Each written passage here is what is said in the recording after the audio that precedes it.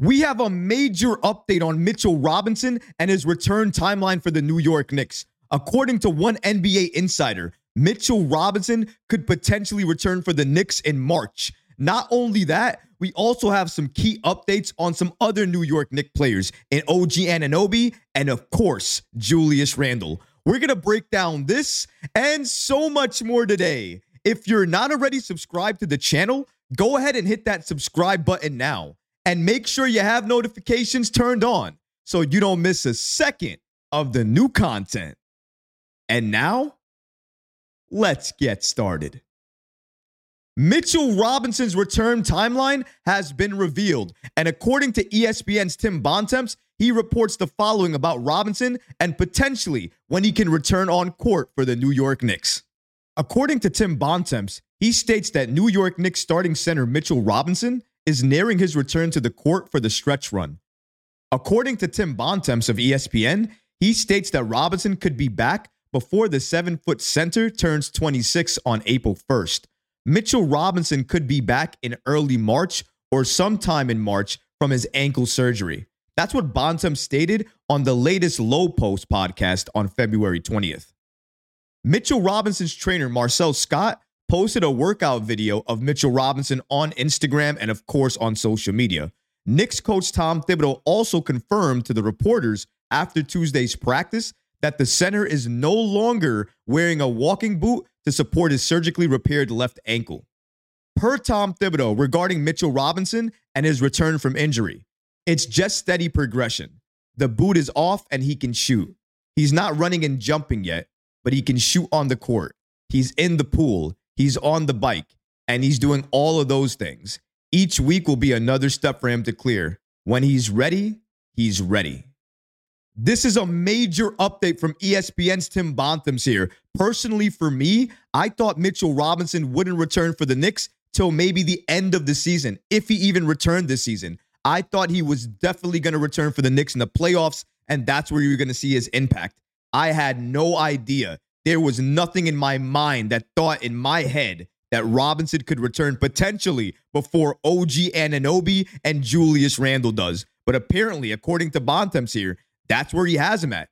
He has Robinson returning before he turns 26 on April 1st. That means he's going to return sometime in March. Now, he says early March, but potentially it could turn into mid-March. Either way, if Robinson returns in March, that will be way ahead of schedule, way sooner than anybody else thought he would return. And honestly, if he returns in March, you can probably understand why the New York Knicks were denied that injured exemption for Mitchell Robinson. If he could potentially return in March, why give it to the Knicks? So I can understand in that regard. But honestly, I can't say I mind it.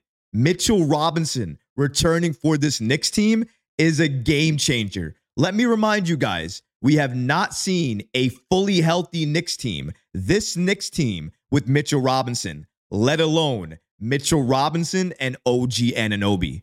You want to talk about a defensive threat, a defensive monster. Who's going to go in between those two and try to get a basket off, try to get a bucket off? Let's say you clear OG. By the way, good luck with that. And then you get to the rim. You're facing either Isaiah Hartenstein or Mitchell Robinson. What are you going to do then? Good luck to you. I would rather have Mitchell Robinson back earlier rather than later, only if he's healthy. And here's why. It's the chemistry aspect for me. I don't mind if he comes back at the end of the season. For me, though, it's about getting that chemistry, gelling with the roster and who we have on the court, and making sure he works with them. He understands the position, where he needs to be, where other guys are, and when he gets the rebound, hopefully where he needs to pass the ball to. Not just to Jalen, but maybe somebody open in the corner, like a Bojan, like a Burks, like a Dante. That's what he needs to open his eyes and look for as he gets healthier and returns to this court. Because let's face it, with Isaiah Hartenstein on the court, the Knicks looked better because he was moving the ball a little bit more and he has a little bit more game inside in terms of offense. Now, Mitchell Robinson doesn't have the same type of offensive game, but I'll say this about Robinson. Anybody in the NBA right now, if you're going up against Robinson, he's going to put that fear into you. He's going to make you hesitate when you make that shot. And that's exactly why you want to have Mitchell Robinson on the floor for. You want him to be able to instill that fear in other players to make them hesitate, miss shots. That's how he's going to get those rebounds anyways, and then pass it up court to an either a running Jalen Brunson, Julius Randle, whoever that player may be, for a transition bucket. That's what we need to do more often. This Knicks team needs to do that in order to continue winning games, because their pace, when they're fully healthy, might be a little slower. However, if they can increase that pace overall throughout the entire team, no matter who's on the court, it's going to help benefit them throughout the entire season and, of course, come the postseason, because easy buckets are hard to get. If you can make it part of your identity to do that, anything is possible. But hearing this update about Mitchell Robinson, I don't know about you guys, it has me even more hype and even more excited, because this Knicks team needed another defensive player. We needed more depth at the center position, because Precious Achiuwa, he's been very, very good. Isaiah Hartenstein has been good. Jericho Sims, believe it or not, has looked good in spot minutes as well too. But let's face it here. Mitchell Robinson was holding things down before he left. We weren't thinking about any type of front court depth or the fact that we needed more players there until Robinson went down, until Isaiah Hartenstein went down. We got to remember, Isaiah Hartenstein isn't Iron Man. He's not going to be there potentially for each and every game, especially if you're playing him 40-plus minutes a night. Same thing for Robinson. The main reason we need to get healthy, guys, is so we can distribute these minutes more evenly across all of the Knicks players that we have. So that way we have more fresh legs headed into the playoffs. Watch out, League. Watch out, NBA. Because when Mitchell Robinson comes back and he's fully healthy, he's going to show you why you had to fear him when he was on the court, why he was a threat on the offensive rebounding boards, and why he's on the court for the New York Knicks. You are not stopping the Knicks, because that's how impactful and how great his defense is. Hearing about Mitchell Robinson was great, but what about some other key Knicks players and their injuries? A lot of fans have questions about that. What about Isaiah Hartenstein, Dante DiVincenzo, Bojan Bogdanovic, all players who missed the last game against Orlando before the break? Are they going to be available coming Thursday?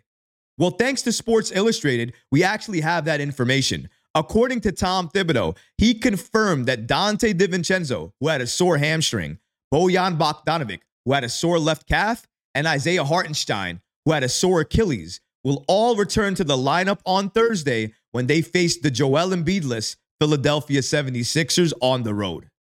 The more bodies we get, the happier that I get, because that's what we need. This Knicks team, when healthy, is extremely deep. We have players for days that we can sub in and they can have an impact. That's why I love this team so much. I love watching them. And of course, I love that next man up mentality. Somebody who has embodied that over the course of this season thus far has been Dante DiVincenzo. Somebody who has stepped up when you needed him to step up the most, especially with the absences of Julius Randle and OG Anunoby. Without Dante stepping up, the Knicks would not have been in a lot of these games, and we certainly would have not won a lot of them as well, too. But what about Julius Randle? How is he feeling, and what is he thinking about returning this season? Well, better than me telling you, let's hear from Julius Randle himself. Roll it. They told you that even if you come back during the season, that eventually you're going to need to get something repaired, or not necessarily? We'll see. I've heard many different opinions. Both, so, we'll see. I like how I feel today as far as, getting better and feeling stronger and progressing to where I need to be as far as getting on the court. But I'm never somebody to say never, so ultimately, I have to do what's best for, myself to, have a long career and, have longevity in this. But, training staff has been great, getting me back healthy and, feeling better, so it's a progress. I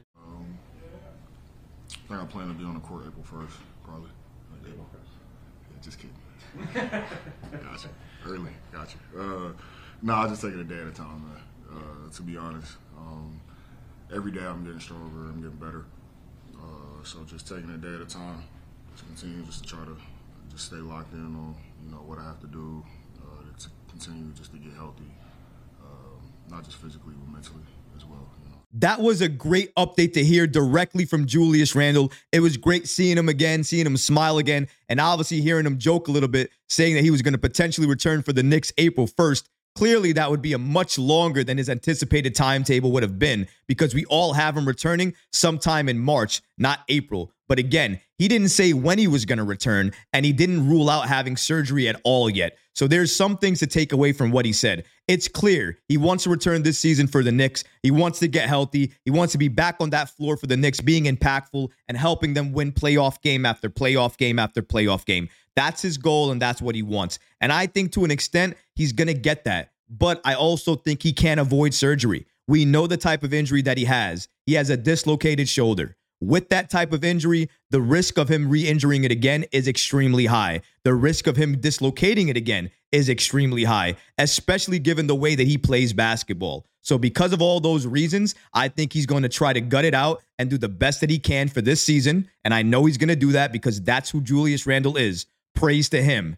But this offseason, whether you believe it or not, whether you like it or not, he is going to get surgery on that shoulder because he's going to need it. He does not want that to be a problem for him and his career moving forward. Like he said in that little clip, he wants to do what's best for himself and his career. Longevity in this game is what matters to him. He knows that. But it's very good to hear Julius Randle's doing well. He's progressing well. He's going to come back for the New York Knicks this season. I hope he plays that same type of Randle ball when he comes back and he doesn't have to alter his game due to the injury. But if he does, I'll have to understand it and accept it. I may not like it, but I'll understand why he's doing it. Because the shoulder, given the injury, given the fact that he may not want to re-injure it again, that may be why he has to switch up his game. Again, I don't know if he's going to do that. We have to wait and see until he returns to really get that confirmation. But if you know the injury, and we've talked about it at length on this channel, it does seem like he will have to alter his game a little bit.